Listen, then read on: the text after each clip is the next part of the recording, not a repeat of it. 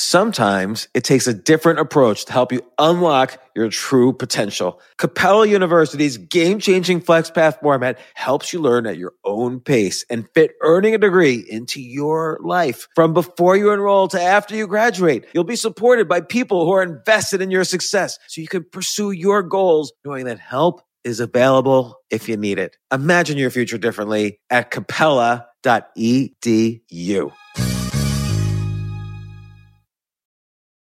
So in order to support our show, we need the help of some great advertisers. And we want to make sure those advertisers are ones you'll actually want to pay attention to and hear about. But we need to learn a little more about you to make that happen. And I would love to learn more about the audience. So go to PodSurvey, that's PodSurvey, podsurvey.com/James, and take a quick, totally anonymous survey that will help us get to know you better. That way we can bring on advertisers and even content that you won't want to skip. So once you've completed the quick survey, you can enter for a chance to win a $100 Amazon gift card. Terms and conditions apply. Again, that's podsurvey.com/James, James. Thanks for your help. This isn't your average business podcast, and he's not your average host. This is the James Altucher Show on the Choose Yourself Network. Today on the James Altucher Show.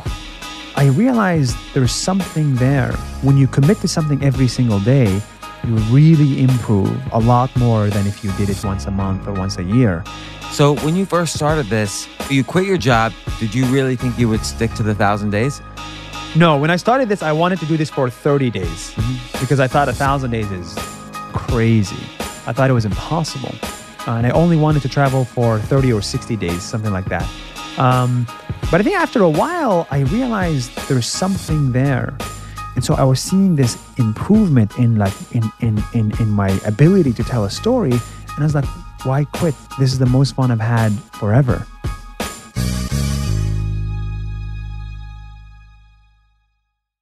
Yeah. So how did you find Nas Daily, by the way? How did you find it? Find Nas Daily? Yeah.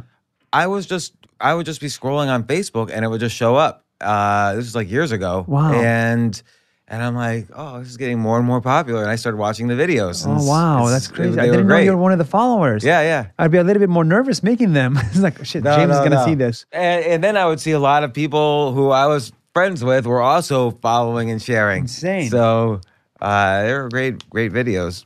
Thank you, man. And then last night I had a chance to kind of review them, because I don't remember everything from 2017, 2018. But it was interesting then seeing them so many at once, the evolution. But we'll talk about that. Perfect. So excited to have Nas from Nas Daily. We're starting? We started. Just as a little bit of an intro, Nas started making. First off, you had great life, great job as a software programmer for Venmo in New York City. You were making a ton of money. Do you use Venmo? I do, actually. Good. Not Square? No, I don't. I don't think I've ever used Square. I've only used Venmo. Love it. And I use Facebook Pay, which for small amounts. Oh, that's interesting. So, but you decided you wanted to break out of your comfort zone. You were too comfortable. You started traveling around the world, making a roughly 1-minute video every single day for 1,000 days. And there's a lesson also in the consistency. Like you did not skip a day. I don't believe you skipped a single day. Never. And there's even one video where you're in the middle of the Amazon. Yes. You couldn't get a signal. And you're just like, I think you must have traveled like 1,000 miles just to post that one video before the end of the day. It was like 50, but yeah. But we went from a boat to a bus to this to that. You remember that video? Insane. Yeah. Thank you, man. So, but that video was an important part of the art. There's several fascinating things here. There's your story, which is the story of those 1,000 days from beginning to end. Then there's the way you found a story in each video. It's not like you went to any place and say, oh, here's the flowers on Easter Island. Aren't they beautiful? That's my video of the day. You went out and sought a story. You grabbed a story each day, which is very hard to do. And I don't know. There's just so the thing about the signal was that's part of your story to show how this consistency is part of what makes this series so extraordinary. Like you figure in every story, you take something ordinary and you turn it into something extraordinary. So you had a good life, but you felt it was ordinary for your own reasons. And you took the challenge into the extraordinary and started making these 1,000 videos. Now, 14 million followers later, 4.5 billion views later, it's one of the most popular things on the internet. You've created a media company around it. You've made money off of it. You've really created your own TV show that's more popular than any other TV show. Like if you think about it, if you think about the most popular TV shows, they don't get 28 million Yeah, viewers. but they have a lot more prestige. What do you think that is? And we'll get to your story. Because not all viewers are created equal, and that's a problem in the world. If you have one viewer in Malaysia, for example, in the world today, it is not considered as equal as one viewer in New York. So someone who's watching, and I'm not making fun of this, but someone who's watching Keeping Up with the Kardashians, that's not equal to, like let's say that has 1 million people view it, which Right. is that's the top reality show, and you have Is 20, that the top reality? That's it? No, I mean I think there's some of the financial reality shows like The Profit with Marcus Lemonis gets a lot, but and that's a high end demographic too. So Yes. that's why I picked this one. But you're saying you're 28 million views on, I don't know, there was a recent video that North got Korea. 28 million views. North Korea. I know there was another one that got 28 million views. Oh, there's the one that got 18 million views with the guy who was in the airport. Oh, yes, the airport prisoner. yeah. In Malaysia. In Malaysia, yeah. That's a great story. We'll get to that one. But you're saying those 18 million viewers are not equal to like 100,000 viewers on the average No. cable TV show? In the world that we live in right now, they are not. And that's disgusting. I hate that, but I understand it. It's like, one is it's you don't make as much money from those 18 million viewers in around the world as much as you would from 100,000 people in New York. And because there's more money in those 100,000 people, more attention goes to them. That's simply the way the world works. And so the whole point of Nas Daily was a push against that. Like if you view everybody actually equally, like if you view a Filipino viewer to be equal to an Icelandic viewer, obviously we get more excited if we see someone from Iceland because we don't have that many followers in Iceland. But if you actually view them as equal and tell their story equally, then you uncover the most amazing stories that you wouldn't otherwise be able to uncover. You know how many fucking...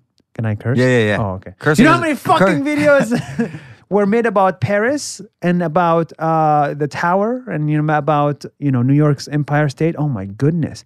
It's like you grow up with this stuff. And Yeah. what about the videos that are made in Nigeria? Who the hell watches those? What about the videos in Sri Lanka, in Malaysia? Like not the same amount exists. And why is that? Well, and it's fascinating because, on the one hand, your videos are in English, so to some extent you're filtering a little bit for Not English. anymore. As of 4 months ago, I started translating them. So Oh, now I we have didn't- Nas Daily Arabic, Nas Daily Vietnamese, Nas Daily Chinese, Nas Daily everything. And that's also getting more and more exposure. And you figure in a world where all these third world countries are kind of having economic development, those viewers will be as valuable. So you're kind of positioning yourself to be a media empire once the world Once is I'm fully dead. global. Well, it wasn't part of the strategy. I'm not that good of a businessman. Just ask my friends. I don't believe it. I'm going to ask your friends. Is he a good businessman? Yes, but that was not a strategy. That's okay. It was Thank you never for that. It was never my strategy. I actually hate business, but it's just you kind of default into it sometimes. Yeah, I guess I got lucked into it, and this is maybe in 20 years, my audience across the world will be monetizable, and that strategy is the same as YouTube's and Facebook's strategy. That's why a lot of their user base now is coming from developing countries. So our user base sort of reflects the Facebook user base. Wherever Facebook is big and English is big, Nas Daily is big. If Facebook is not big, Nas Daily is not big. That's why we don't exist in China. That's why in Thailand we're not big either. Because even though there's Facebook, there's just not enough English proficiency to warrant Nas Daily. And this is why Nas Daily is big in Singapore, Facebook and English.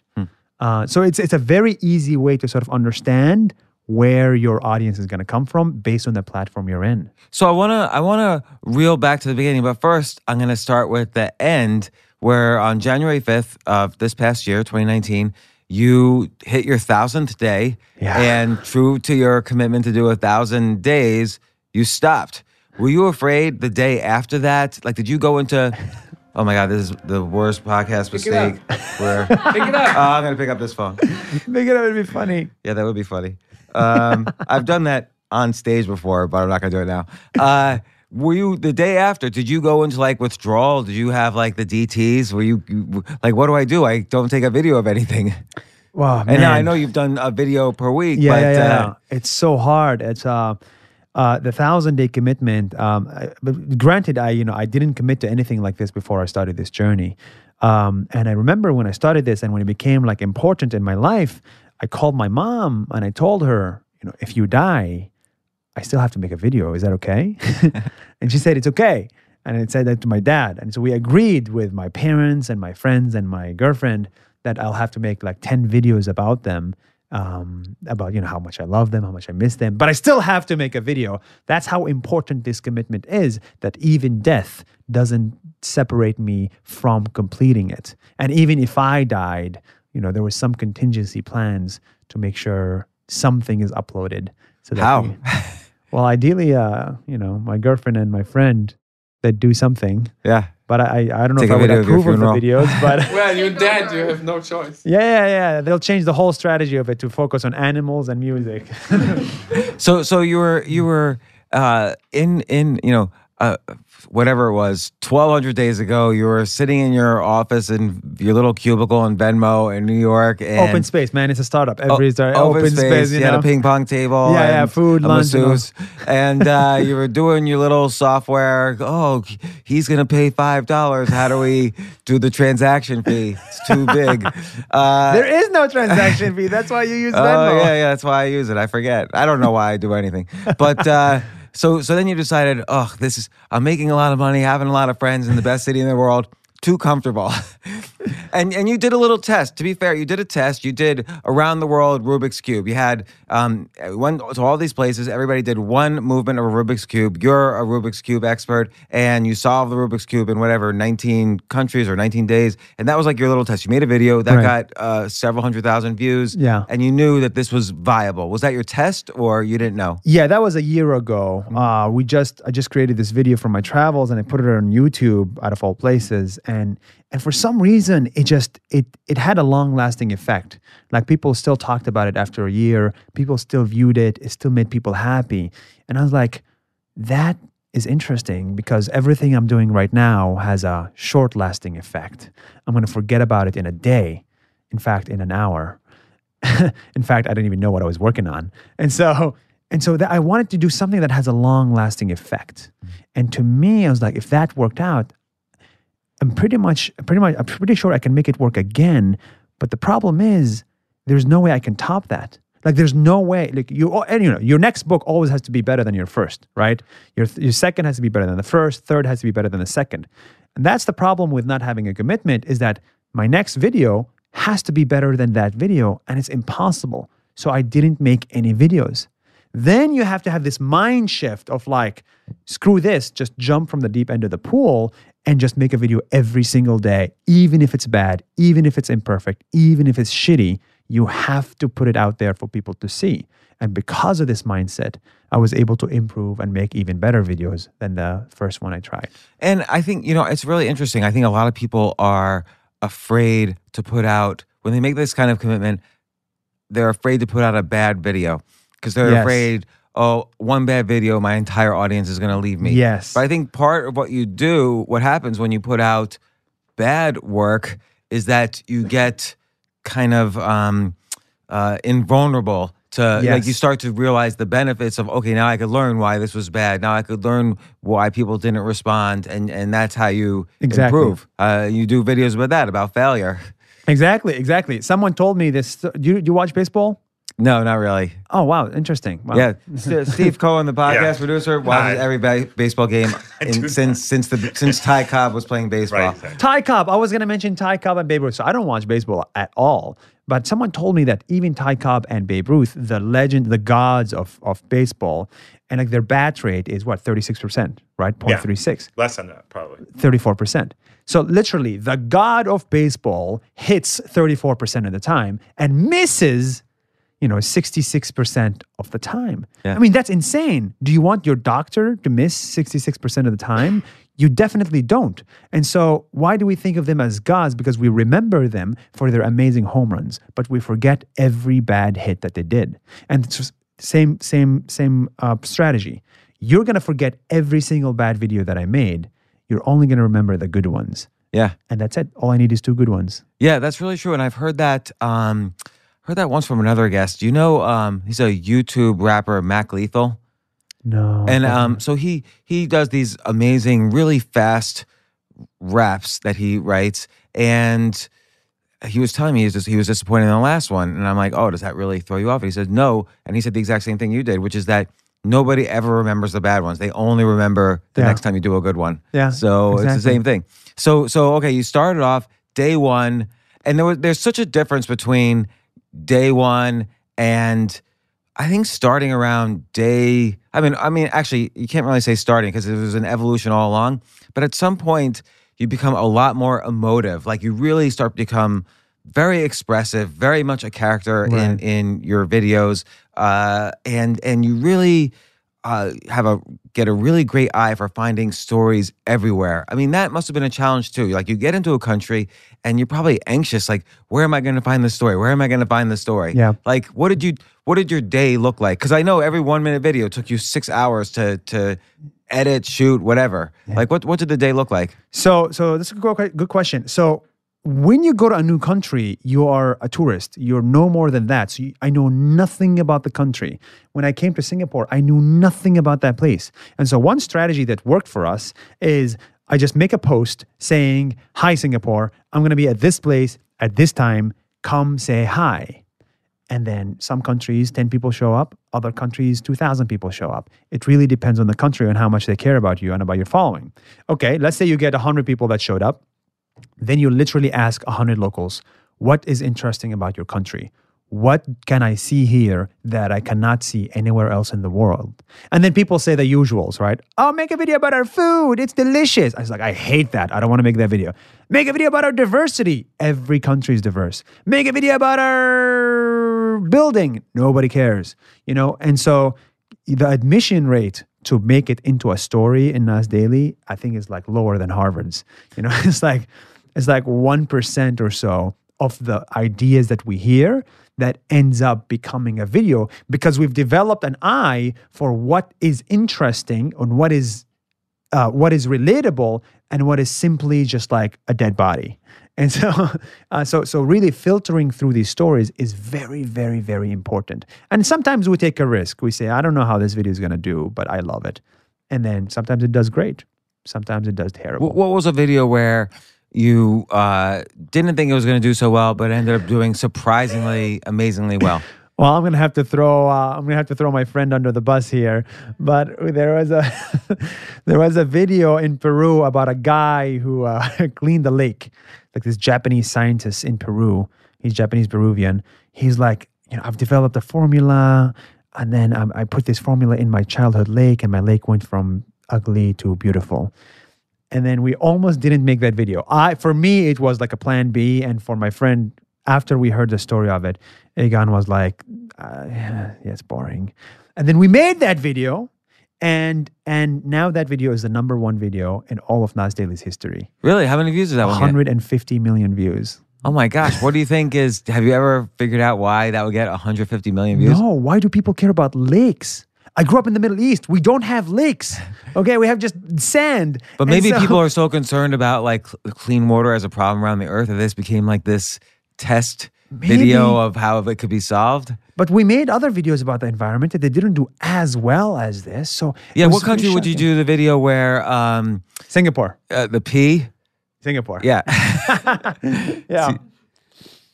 Like literally you have yourself drinking water just like you just did. Literally and it starts that. off like that. And then you show how in Singapore somebody invented something that cleans the water, and you could even take pee and turn it into water. Well, the country itself has no water, right? So they have to really be creative in order to get water. So part of it is, one, they buy it from Malaysia at a discount. And the other one is they literally take their pee and their sewage water and they just turn it into real industrial water and drinkable water for reservoirs. And so it's kind of amazing. How many countries do you go to that have pee as their water? Zero, as far as I know. This Maybe is all why- of them. Maybe because they're all using this technology now. Actually, some of them are actually, but they never been able to tell the story of it. Yeah. So this is part of the reason why we made that video. It's unique. So it's almost like, for you, what is a story? Like when you see something, what rings in your head? This is a story. First and foremost, do I care about this? That's it. That's why we made very few videos about music. I'm not musically talented. We made few videos about food. Except for Dotan here, you made a video about, he's right in the audience. Yeah. Dotan was playing the piano in the street. You did a video about this guy who's That is travels true. around with his piano. But if you notice, it was less about his music and more about his work, his Yes. piano. But yes, so really, Nas Daily is not Al Jazeera. I don't have a responsibility to share everybody's story. I haven't made any videos about Hong Kong, for example, like Hong Kong's turmoil right now. I haven't made any videos about, I don't know, the Trump presidency, for example. I just want to make videos about things that I care about. It's called Nas Daily. And so if I care about something, I'll go to the end of the world to tell that story. And it's nice to have that freedom where you have no obligation to share any story, But just when- a desire. So you're taking like clips, various, maybe a 5-second video here, a 10-second video there. At least in the editing, it looks like lots of different clips. How do you do the editing? At the end of the day, it must take hours to do the editing. So you have to have the whole story in the can by 5 p.m. so you can do Correct. the editing. That's exactly it, 5 p.m., which is the sunset in most places.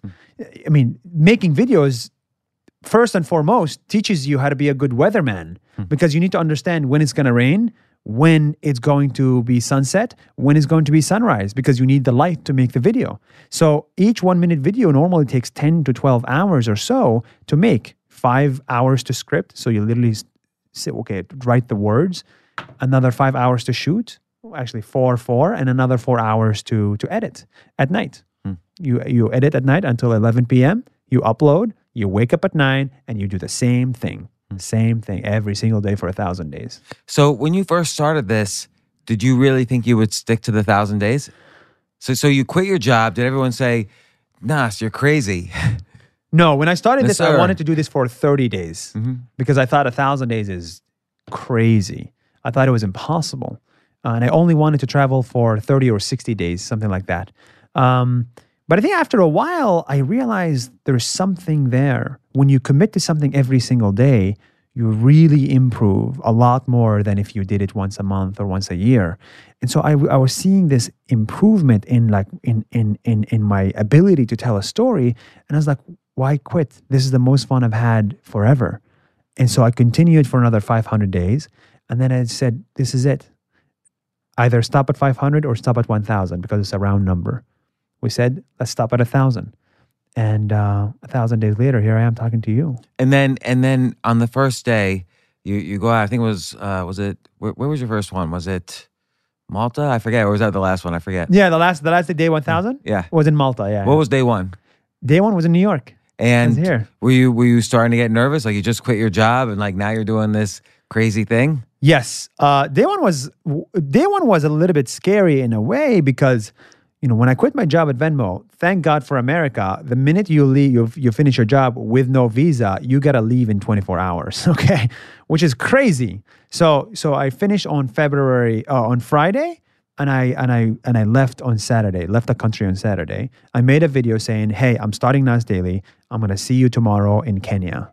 And I was going to Kenya because it's a lot more exciting than New York for me at that point. Yeah. And then I called my parents on the way to the airport and I said, You quit your job? yeah, pretty much. I don't make money anymore. And, they said this is a passing phase. You're going to come back after 60 days and you're going to find a job. Hopefully a job that's better and pays more and all that stuff. And every 20 days, they started reminding me that it's time to start looking for a job, start looking for a source of income. But I thought there's something there.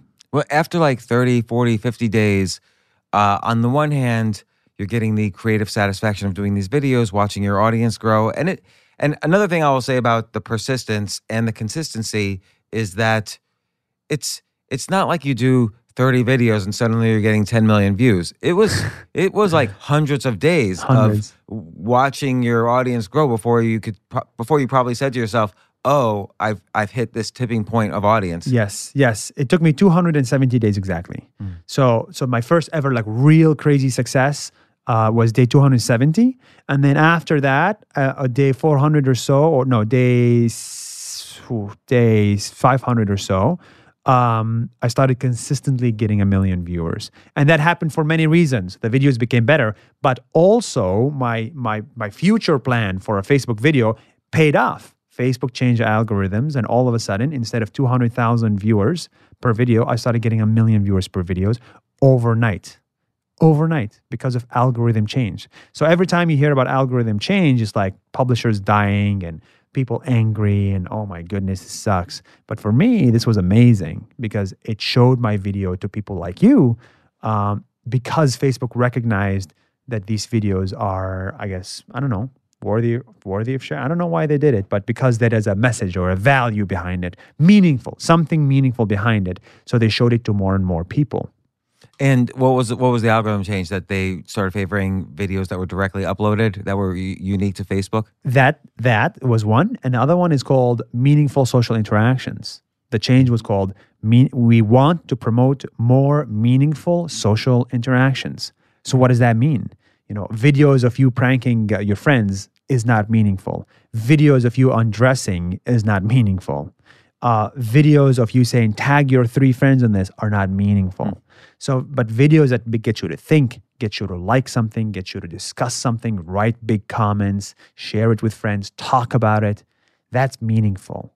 And so they wanted to put more and more of these videos on Facebook, and I happened to create that kind of content. How would the algorithm know? Just by studying the size of the comments and the shares, yes, and maybe even the words in the comments? Exactly. That's exactly how they do it. Yeah. So consistency, how many people come back to your page, like how many people like open your page without seeing a video on your Facebook newsfeed. What is the length of the comment? Are there replies? Are people replying?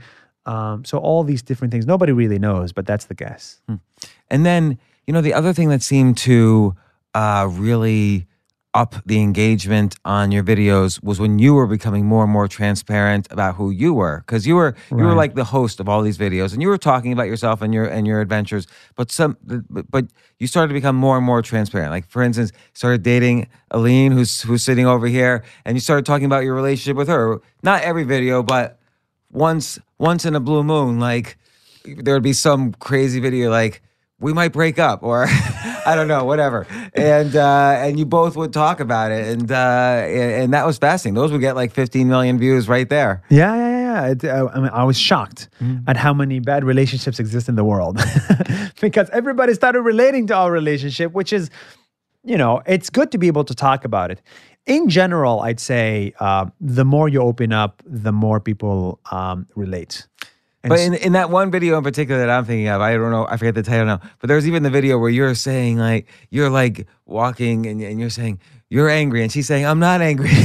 And you're like, you are angry. Yeah. And that's people could relate to that because that happens in every relationship, but nobody talks about that. Yes. I agree. I think my girlfriend and I are not the romantic types.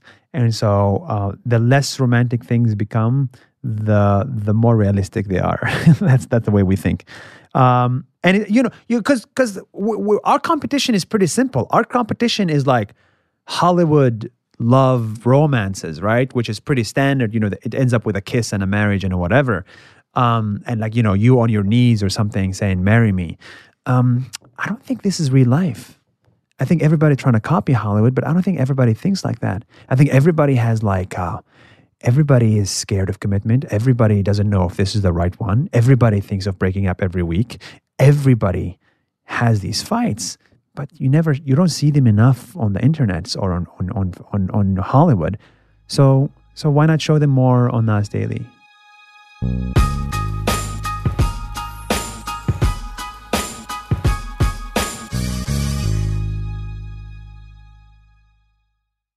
Yes, it's totally true.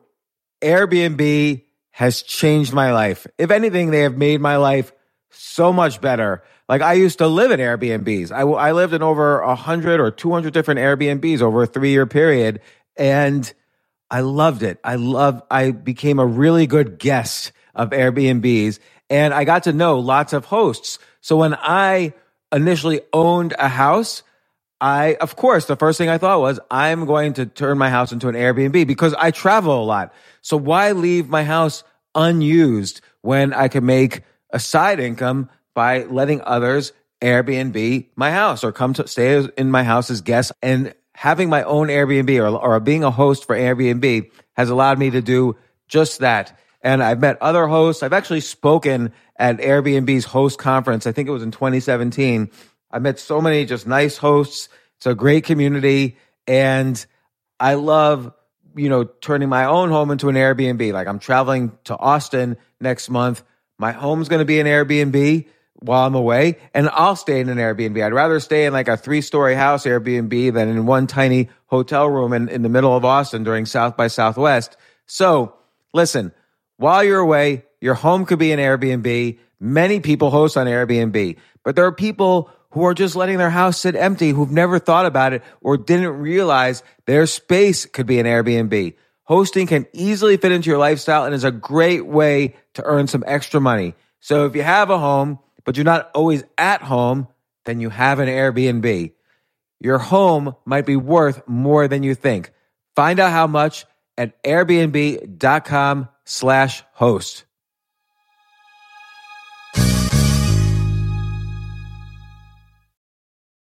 Daylight savings time is starting up again. Okay, podcast is over. That's all you needed to know. But why do we have daylight savings time? Answer: to give us more daylight from March through November. By setting your clocks forward, it may feel like there are more hours in the day when we initially start daylight savings.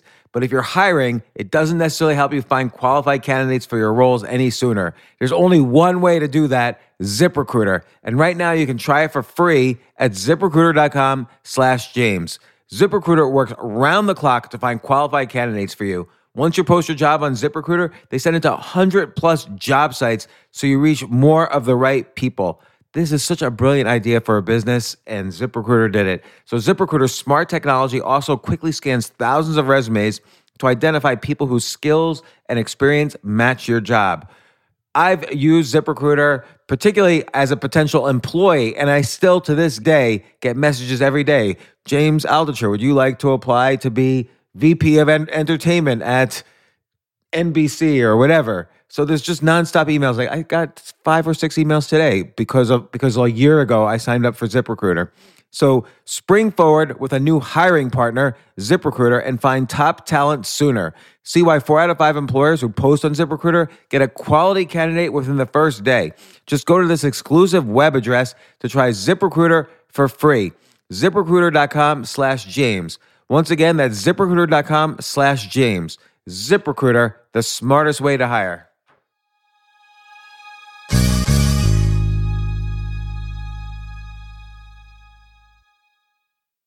Hey, listen, men's health is important. Men act all cocky and like they don't need anything.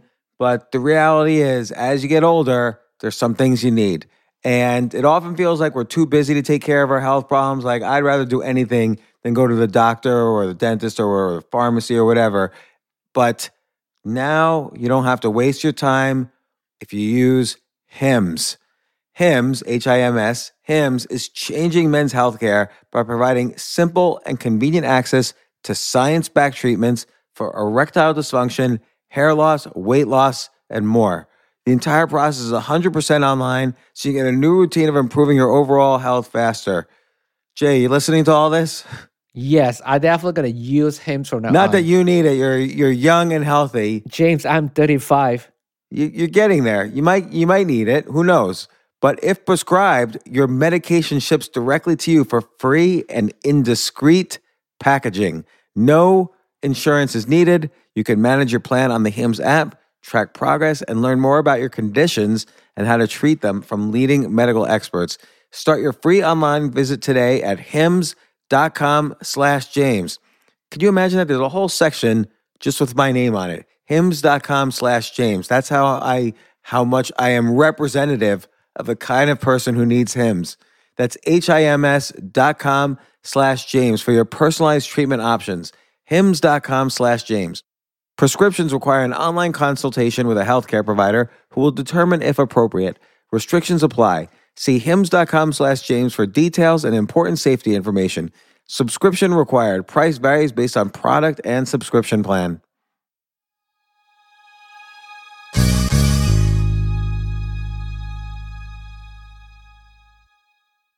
Here's the interesting thing about what you just said. So you have a point of view, which is important, let's say, for most, not every, but most artistic endeavors. You have a point of view about a variety of things. And instead of just saying it to a camera, you say it via a story or real life or whatever, which I think is what makes the story, that what makes the art, is converting a point of view into a story. Right. And I think that's what you do so well throughout these 1,000 videos. And it just evolved. I don't say it was bad in the beginning and good at the end. It was good in the beginning and just kept evolving. Right. And it seems like you were learning about yourself through this process. Yes. The whole point, when you start everything in the world, you kind of start with a facade. Like it becomes like, this is the best version of what I like, or this is the best version of me. But slowly, as this becomes your life, as you do it every day, you start realizing my online presence should match my offline presence. So me offline should be the same as me online.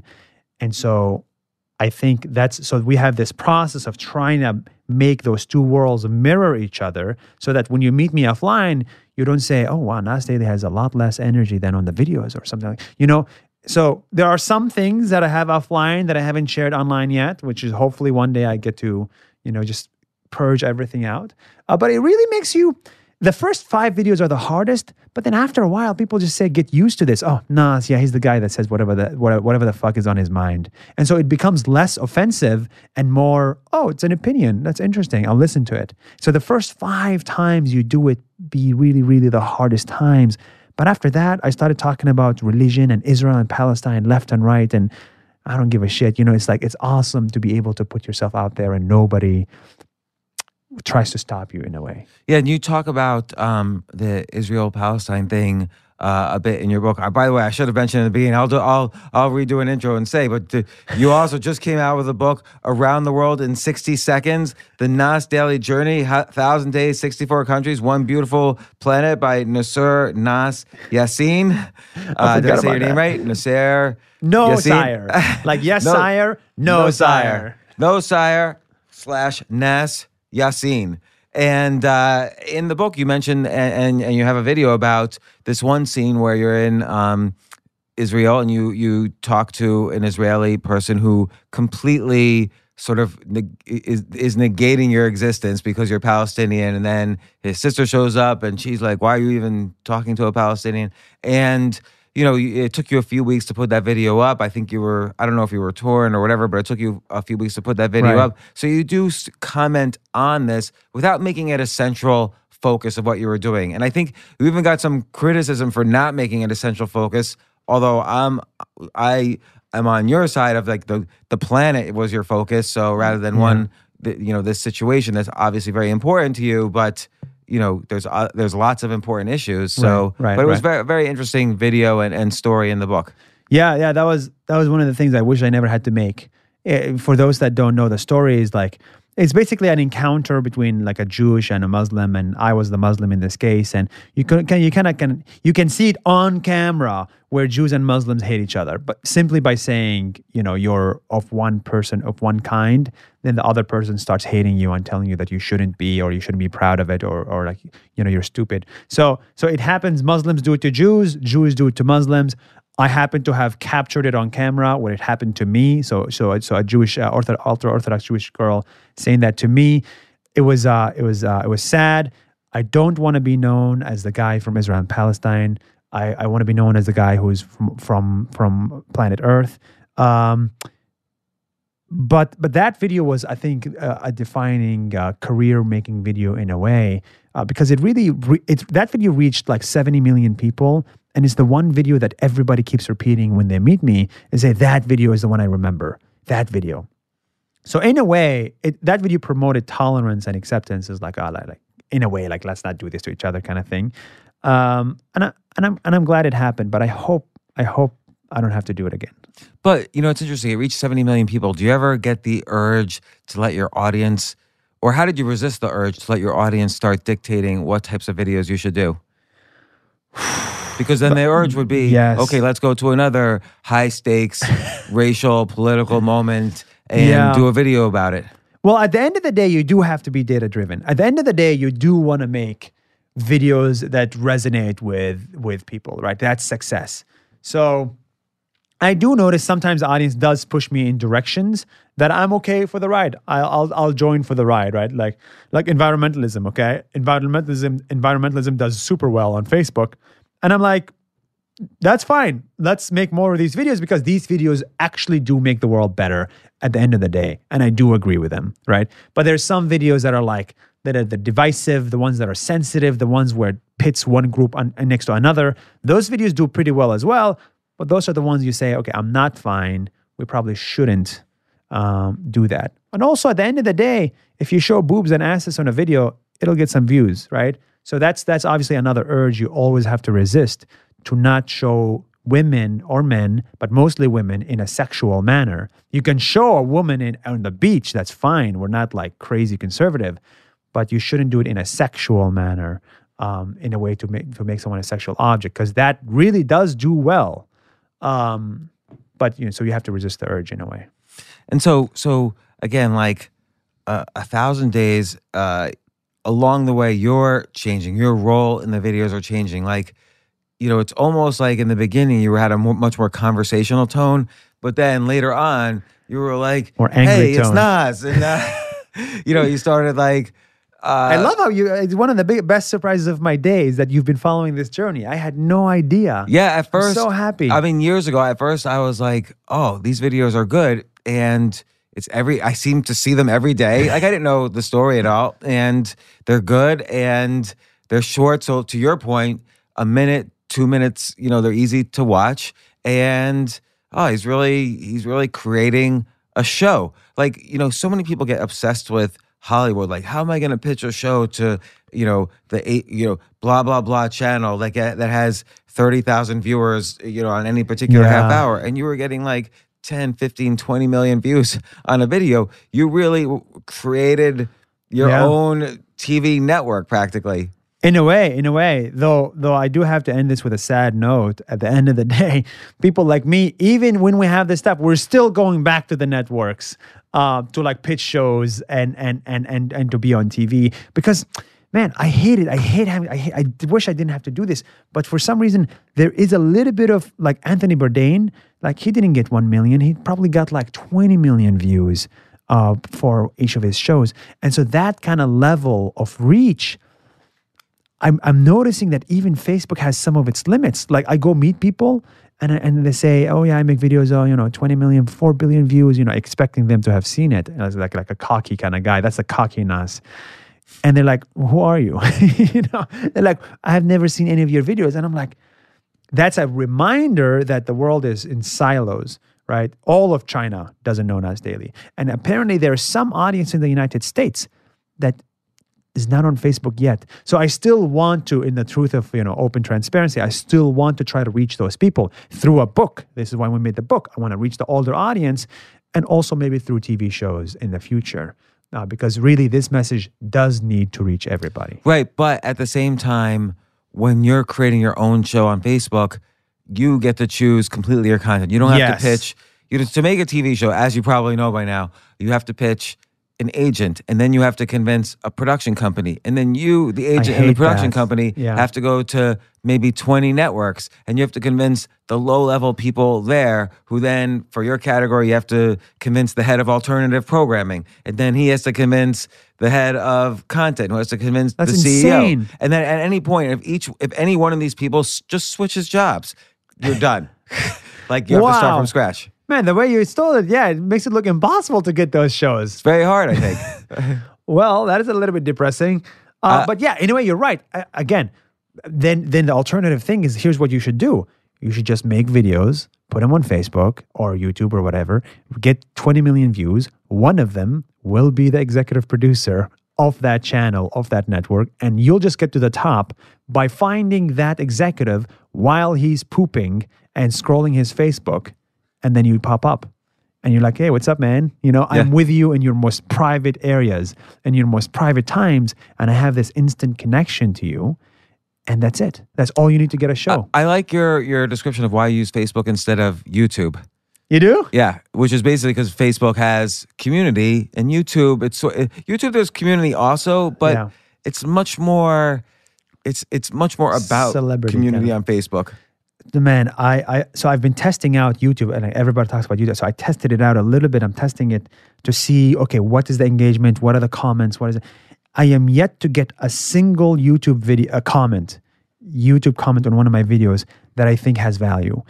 All the comments that I'm reading, and maybe I'm not reading the right comments, are like people trying to be funny, people trying to say jokes, people trying to point out, stupid things.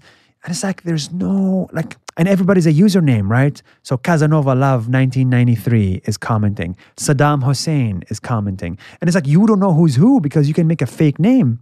But on Facebook, it's like, I see the comments and it's like real stories, real people, real profile pictures, real jobs, real countries. And they say things that makes me think. And this is why I really love Facebook. It's interesting. It reminds me of, so Peter Thiel has written how when you start a business, it should be a monopoly. You really don't want to compete because you want profits, and you'll get the most profits if you're a monopoly. So I asked him, well, Facebook, when Facebook started, there was MySpace, there was Friendster, there was all these social media companies around, and he's like, no. And he's just very, interesting the way he talks. And I'm like, well, how was Facebook a monopoly? And he says, Facebook was the only social network with confirmed identity. So, and that really made the difference. That is interesting. Yeah. Confirmed identity is exactly what I love. In fact, this through Facebook, this is how I was able to find my girlfriend. Right? Because the confirmed identity, she was able to see my profile. I was able to see her profile. What? I said, not a catfish. Not a catfish. There's no catfishing on Facebook. Right, because she made a comment. She wanted to show you around, and you looked her up, and of course, like any guy, and you said, "Oh, she's pretty." No. I fell in love with the way she wrote. She's prettier on the inside, even. I write in a very funny way, full of weird sentence structures and capital letters. So beyond the looks which millions of girls have, there's the odd writing style which is useful. I've never met a woman that capitalizes everything she says. So you capitalized every word because you implied that in the book. Actually, you capitalized every word. If you go to my conversations with close friends, everything is capitalized. Back and forth, even just hello, how are you? When are you visiting me? Everything is capitalized. Also, another signal that I found was she said, "Oh, you went to North Korea. I want to go to North Korea so badly." And that for some people, for many people, this is like, oh, whatever. She wants to visit a country. But when I went to North Korea, my entire group was men. It was just men who are interested in North Korea, who wanted to do the extreme travel. And then she said that, and I was like, oh wow, well, she likes North Korea. And then let's be together in a way, because not many people are interested in North Korea. I'm surprised North Korea would let you in. It's like, oh, I want to videotape everything I see in your extremely private country that doesn't allow anybody to videotape anything. Oh, come right in. North Korea is actually a lot easier to enter than most Americans think. Actually, for Americans now, it's hard because of the recent stuff. But for any other person, it's pretty easy to enter.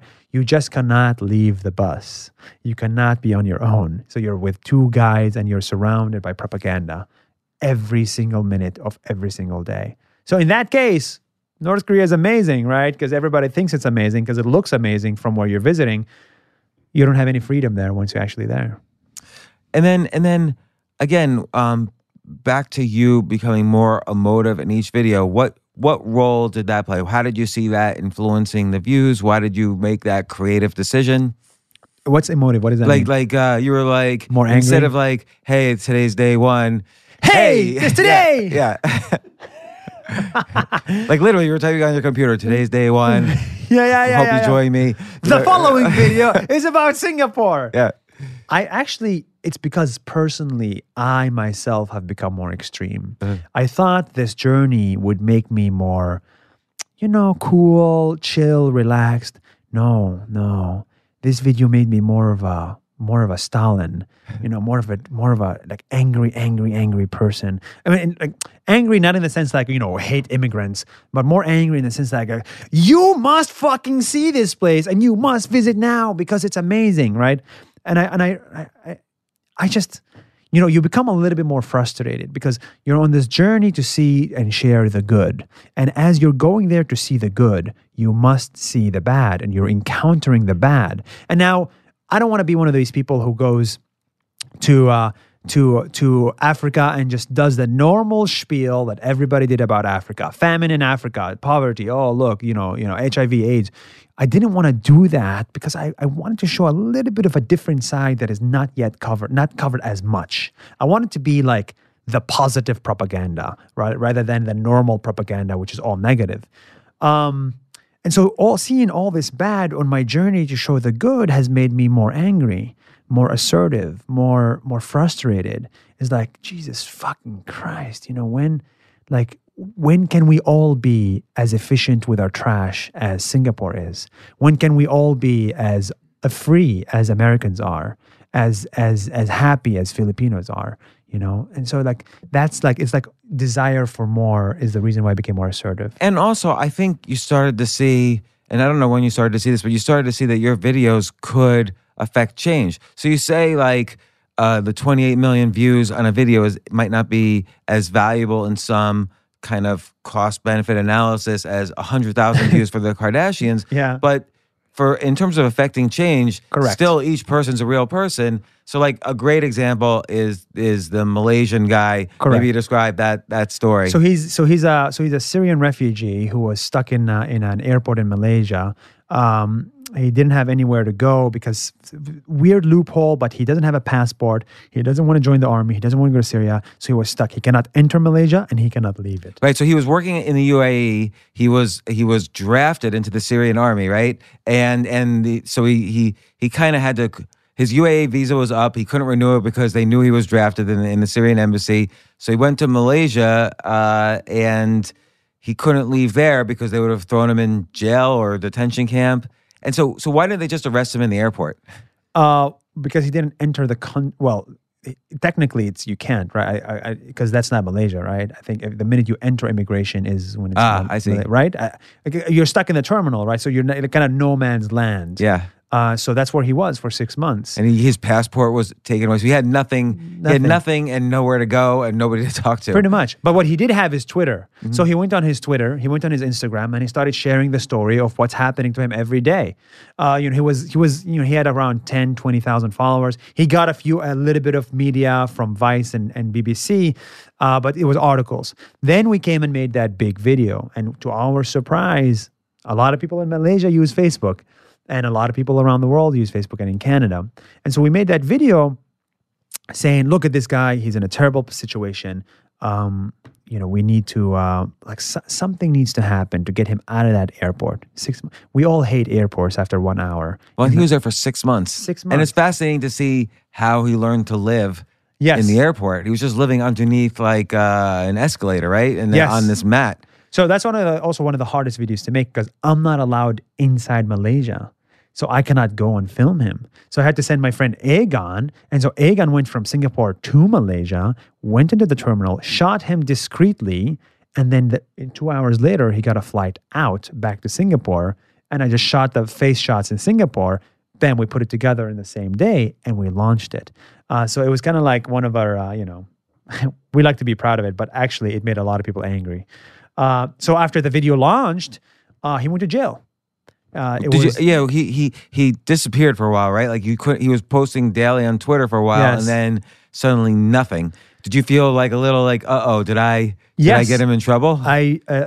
Because the Malaysian authorities were not happy of this negative publicity around it. They didn't like the fact that part of it is also I'm Israeli, so I'm Palestinian Israeli, but I'm still an Israeli passport holder. So they didn't like that either. And so he went to jail because he was causing them too much trouble. And we're not the only ones. We just happen to be the biggest video about him. But there's some of a BBC and Vice and all that stuff. But our video kind of pushed them to the limits. And then I started to have a self-reflection and feeling bad. It's like, we need to be a little bit more responsible. We need to understand the consequence of these videos and what can happen. Now, for 2 months, we thought that we were the reason he's going to die.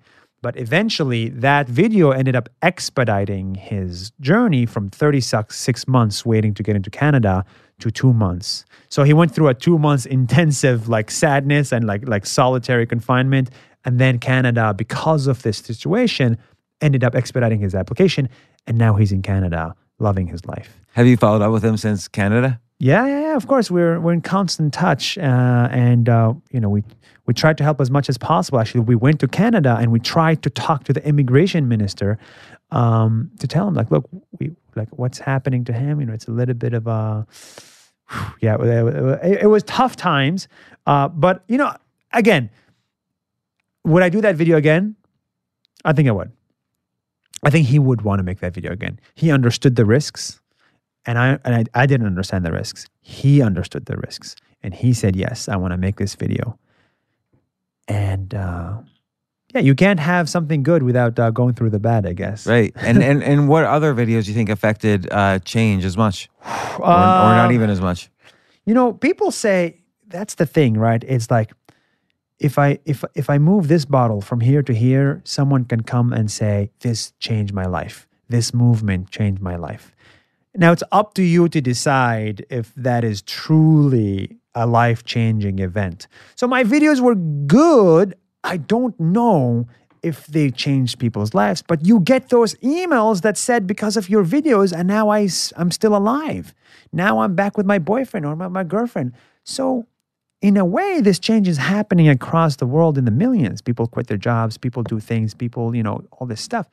But can I quantify it? Can I say my videos changed 50 people's lives? I cannot, and I cannot claim to have.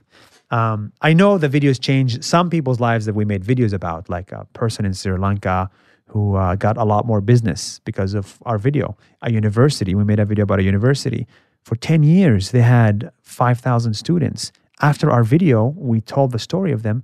They got 15,000 students within a month because of the exposure. So, what's the University of the People? Of the People, yeah. I love you, James. That is incredible. How the hell do you know all this stuff? I watch your videos. Hey, you know more about me than my mom. I was surprised because I had never heard it. I'm really into the idea of moving the college campus to online. You are. I think it'll save the U.S. $1.5 trillion. Like so many people in the U.S. are just, your generation is like bogged down by too much debt. And so something like the University of the People is very valuable. That's the whole point. And so the guy who started it reached out and he said, hey man, you should make a video about my university. And I was like, what do you do? And then he explained the prospect and what this could actually mean. And I fell in love. And then we made that video, and that literally changed the trajectory of the university and the students that are now able to get an education without going into debt. Because I think, the reason I got hired at Venmo is because I have a Harvard degree, not because I have a Harvard education. Mm. And so I think a lot of the world right now is like, man, we love labels. We love them. Oh, were you on the Today Show? Oh, were you on Oprah's list for books? Oh, are you New York Times best? I love the labels. You love everybody loves some label.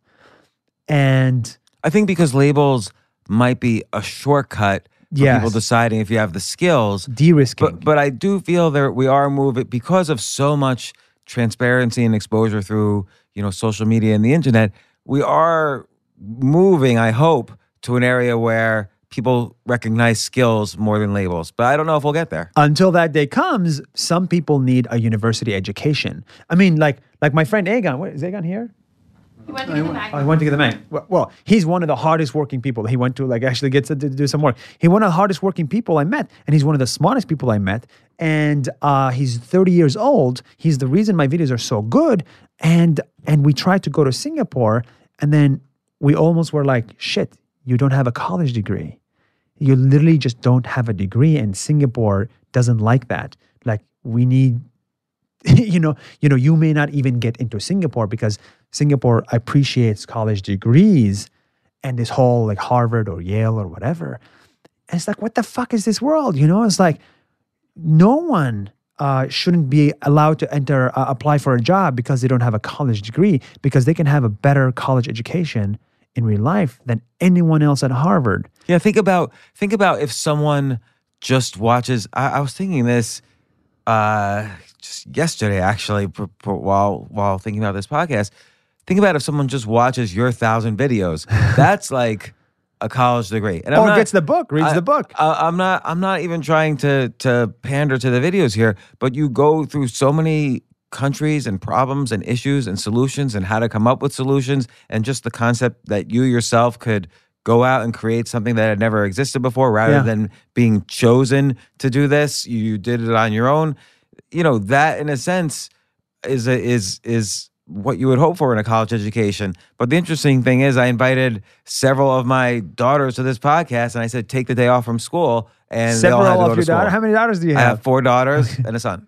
Oh, very good. I've invited tens of my daughters. Dozens from my harem. So very cool. But they all went to high school instead because they were all worried about getting into college. Insane. Yeah. Insane. So this is why I like University of the People, is because it gives you the education that you need, but it also gives you a degree. So you can use that as a springboard to do crazier, better, bigger things. Without a degree, your boss will never look at you as an applicant. Right, but think about you, right? The degree was good for one thing, getting you a job at Venmo, which you quit. Other things. Other things. But yes, you're right. The degree... Like you'll never use the degree again, really. Yes. And I've always had this moral problem with it because, I was wearing this Harvard t-shirt and going around New York and Boston and around the world and be like, yeah, I'm a Harvard student, like deriving respect from the Harvard brand. But then I asked myself, did I build the Harvard brand, or am I using the success of the alumni of Harvard to make people think of me better? Because the minute I wear it, they say, oh, you're like Obama, right? Or like you're like Mark Zuckerberg, right? You both went to Harvard. And so I'm using Zuckerberg's success to get respect from people that I meet on the street. That's ridiculous. And I also use the Harvard brand to get my job and to get a lot of things in my life.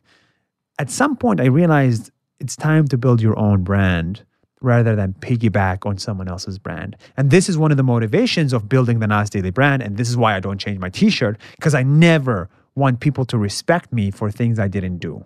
And so I want you to like me for the videos that I made, not for the videos that someone else made. Right. So that's an evolution that I think is happening or should happen to people younger and younger. And I think is happening younger and younger, where yes, maybe the degree is good for that first job or two. You started a couple of companies before Venmo. Maybe I don't know if you raised money or did what or got some advantages because of the degree. But and those companies, by the way, didn't work out. Although I liked the idea of the social media search engine. Yeah, I think that still deserves to exist. Someone hasn't built it yet. Someone needs to build it, man. How many friends do you have on Facebook? You have a lot of friends. Actually, I'm one of your followers on Facebook. Did you know that? I did not know that. While I was 5 years ago, way before Nas Daily, I was like, I need to follow people that put their mind out there. Mm-hmm. They speak, they blog. And I don't know how your name came up. It must have been also on Facebook. Yeah. Right. And I've just been following ever since, and all about your, all capitalized titles and the blog posts. So, you like that all capitalized thing. It's well, it gets me to stop scrolling. Yeah, exactly. I also overcapitalize things. What was I trying to say? Just that the social media search engine. I have lots of. How many friends do you have? I think you have like 5,000 friends, I have right? 5,000 you have the limit. friends, yeah. And then on between, not as much as you now, of course, but between public page and private page, maybe 400,000 followers, something like that. Amazing. But if you look at your personal friends, right? I have 3,000, you have 5,000. Like, How many of your friends are software engineers? You I don't know. You can only remember 2 of them on top of your mind. How many of your friends live in New York? You have a party, okay? Invite your friends that are in New York. How many can you remember? 10. Yeah. And then 50 of them are your Facebook friends, but they don't know. You need that search engine. Someone needs to build it. Facebook had graph search. Graph search was that. I was using it when I was traveling. I would type in pianists that live in Amsterdam. I love that. And then they canceled it. They canceled it. Yeah, it really pissed Because me of off. privacy issues? Why did they cancel that? I think it's because it gives you too much power over the platform. Yeah. I guess once they canceled it, you had to pay to reach those people, so it was a moneymaker for them. Well, maybe that's one of them, yeah. Because now you can make an ad and say, I want people in Amsterdam who play the piano. Yeah. I guess more of a business use now than a personal use. I think that's why organic reach went way down on Facebook, because it became much more lucrative for them. Now I have to pay for that reach. That I cannot agree with you, James. I'm sorry. I cannot. Okay, tell me. Look, I'm the most biased person you'll talk to about this topic. And you're the expert. I guess I use Facebook for 1,000 days every day, right? I mean, no, meeting the people, like I met the leadership at Facebook, and I'm like, I look at them in the eyes and I don't see, like, I feel like I have a good people radar. Mm-hmm. I don't see like ill will. I don't see profit maximizing. I don't see, like, it's like you, okay. So it's as if you now coming to me and say, oh, did you start Nas Daily to make money? And I'd be like, no, James, you out of all people know that, like, these stories are bigger than money. The vision is bigger than, and we need to really reach everybody in the world rather than make as much money in the world. And so I think the Facebook leadership is doing that. They're maximizing user well-being, and then the money came because you just have attention. It's a side product. But I don't think they actively said, let's not show posts from the New York Times because we want them to pay. Because then else, why did they give me 1 million views overnight, right? That meaningful social interaction, all it meant is that all these news agencies are making crap content. And Facebook just said, you want to show crap content to users, you have to pay.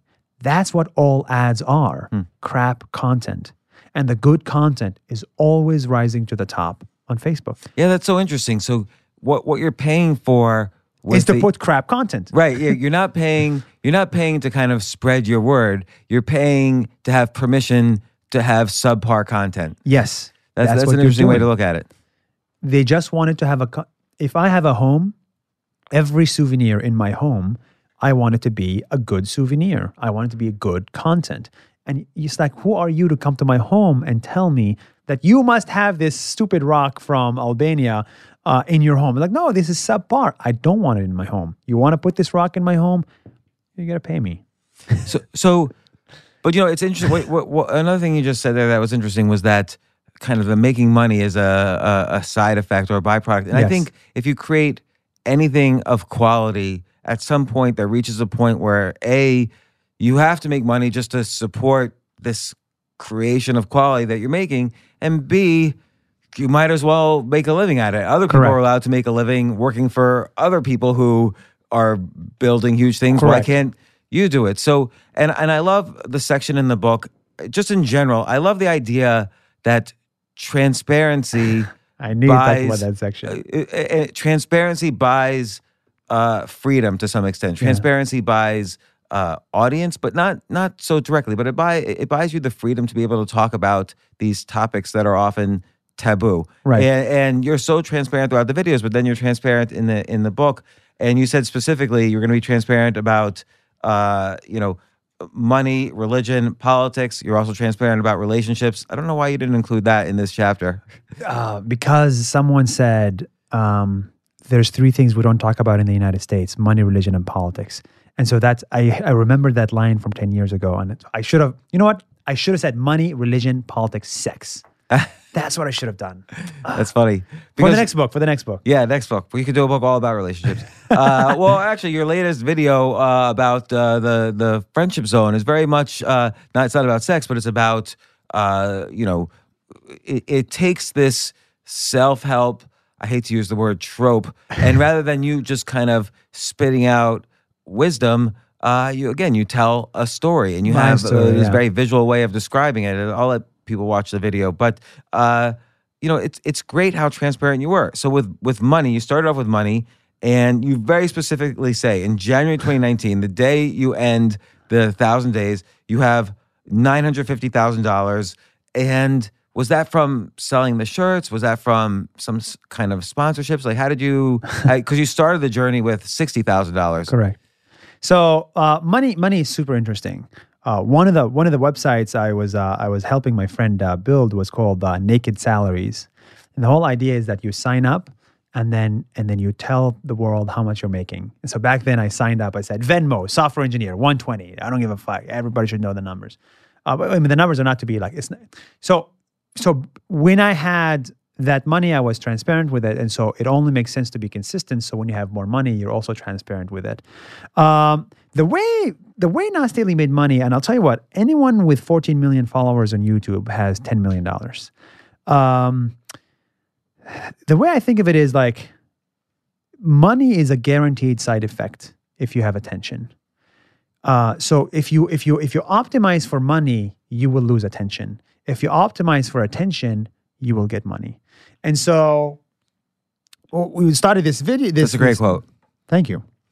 So I started this journey so I wanted to save enough money to live in New York for a year without a job. That was $40,000 in cash, $20,000 in 401k. For me, that was enough to live for 1 year and find out a different job, a different life in 1 year. That's how much I trust myself with to find a different job. And then I realized, shit, this money can go 10 years in Kenya rather than 1 year in New York. So I escaped, right? So in a way, now you're traveling and I'm actually saving money by traveling because I'm not paying $1,600 in rent. I'm paying $10 for a hostel. Okay, so I started depleting the money, and then you get different jobs, $200 to fly the drone, $200 to do this video, so you start saving up your costs. Then Facebook introduces ads, so you start putting an ad in the middle of the video, kind of like YouTube ads. You start making $2,000 a month from that, enough to cover your costs.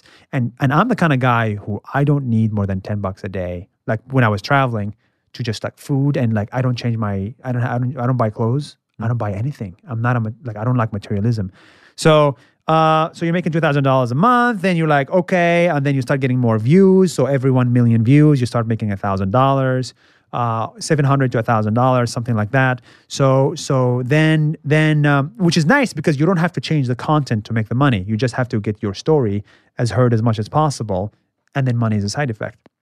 Then you started making around $30,000 from that. Then it went up to like $60,000 from the ads on the Facebook page.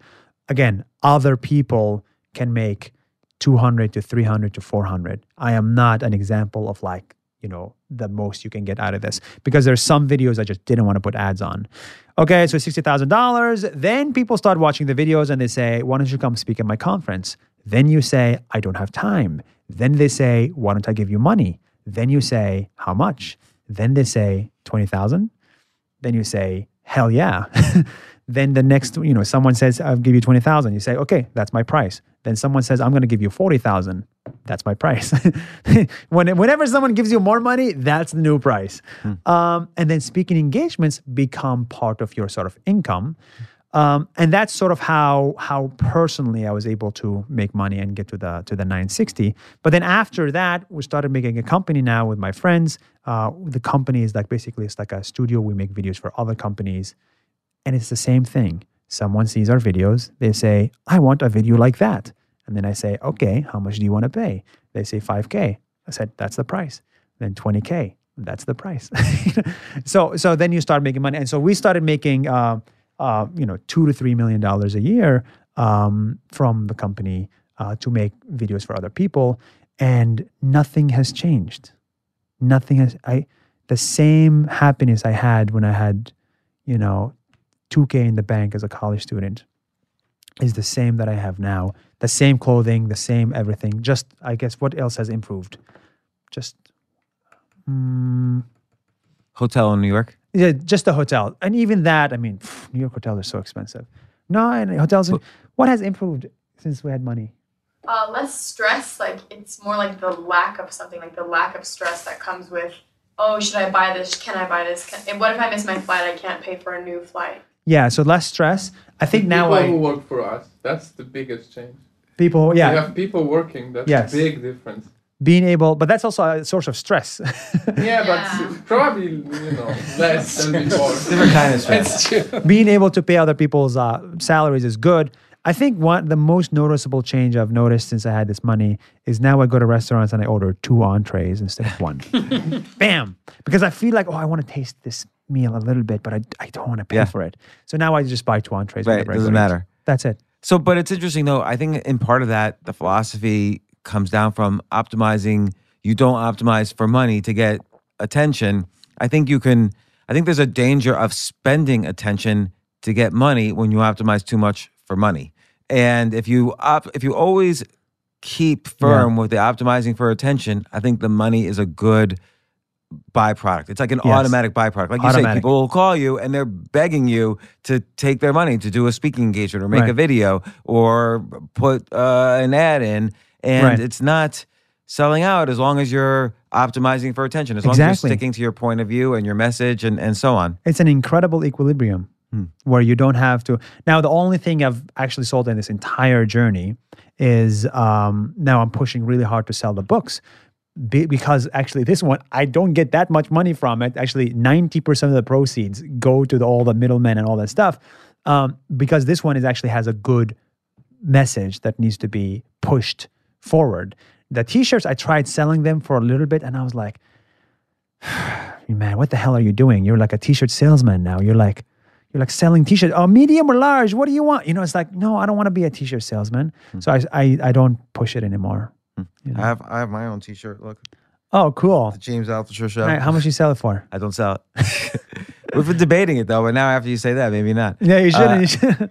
So I even wrote my list of 10 ideas for today is the 10 things I've learned from you. I'm gonna see if there's anything that I've missed here. I think actually, and we talked about this, but I think the idea of that a 1-minute video could take you 6 hours to create. People underestimate that. 10 to 12. Yeah. So people don't realize how hard it is to be committed to creating something good. Correct. And you've seen it. Like you had a big chunk of your day each day. It wasn't like you were traveling around like, hey, this is great. I'm on the pyramids. See me now. Yeah. The shorter the video, the harder it is to make, which is very counterintuitive. I believe it because we're doing this in a stand-up club. The tighter the one-liners are harder to write. One-liner jokes are harder to write than like a whole story joke. Exactly. Imagine if we had to summarize this whole conversation to like 3 minutes. Yeah. What the hell are we going to say? I would focus on consistency, transparency, and that's what I would focus on. But there's so many other things. Right? Yeah. And I think also would you cut the money part? We would cut the money part, right? And then you have to say, do I cut this That's part? the best part. You can't cut the money. You can't cut the money part. But I would be incentivized to cut it because really I'm interested in. I guess what am I interested in? I'm interested in the artistic part, which is how does one do what you did and create such a large following because the quality is so great. And then there's the idea that you chose this path and it was probably scary at first and you ended up creating your own life as opposed to just showing up for work at Venmo every day.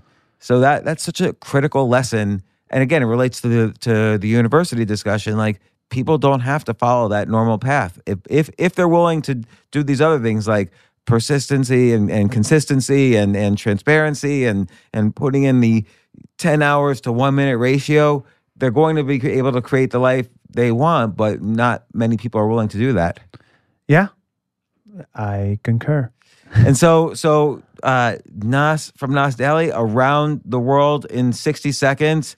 I would have to say, even if you haven't watched a single Nas video, the book is great because we see your story interwoven between all your stories of the different videos or of the videos that you decide to write about in this. It's such a valuable book for anybody who wants to create their own life or bring their own vision to life. And it also shows that you can bring a vision to life. Like what skills did you have to do this, and yet you became the best in the world at it? I believe in jumping in the pool from the deep end of the pool. I believe in jumping from the deep side. And in the process, you learned the skills. It wasn't like you had this amazing talent to be like this TV host. Maybe you did, or this video host, but you could see throughout the 1,000 videos.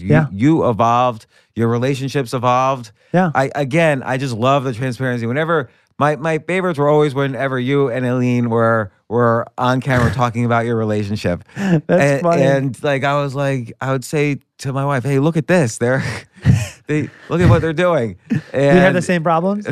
Well, some of them, but it's just funny that you were kind of arguing during the video. So let me ask you this: how many years have you been married? Less than one. Less than one. Yeah. Okay. How many days? Your argument is moved. We just had our 1 year anniversary of our first date because we got married very quickly. So we were only dating for a few weeks and then we got married. Why did you have to get married then? We wanted to. Why? That's it. Well, she had 3 kids, I have 2 kids. So it's a way of kind of like, it's a nice thing of bringing a family together. And I'm 51 years old. You kind of are at a different place in your life then. You sort of know what you want and what you value. And it was a little easier to make the decision. Oh, amazing. So, I was going to ask you, how many months were good? How many months were bad?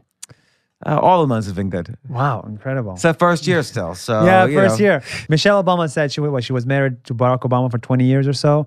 She said, if half of them were good? No, it was way lower. If a third of them were good, then you have a good marriage. Wow, so that's like a baseball player. Yeah. Full circle, man. Yeah. Well, again, Ness, I really appreciate it. I hope you come on again. I know you're on your book tour now. You got to do what you got to do. Around the world in 60 seconds. The Nass Daily Journey, 1,000 days, 64 countries, beautiful planet, one beautiful planet. No, sir. No, sire. No, sire. Nass Yassin, Yassin. Thanks so much for coming on the James, podcast. it's an honor. Great to meet you in person after same so here. many years of friendship. Excellent. Thank you. Thank you.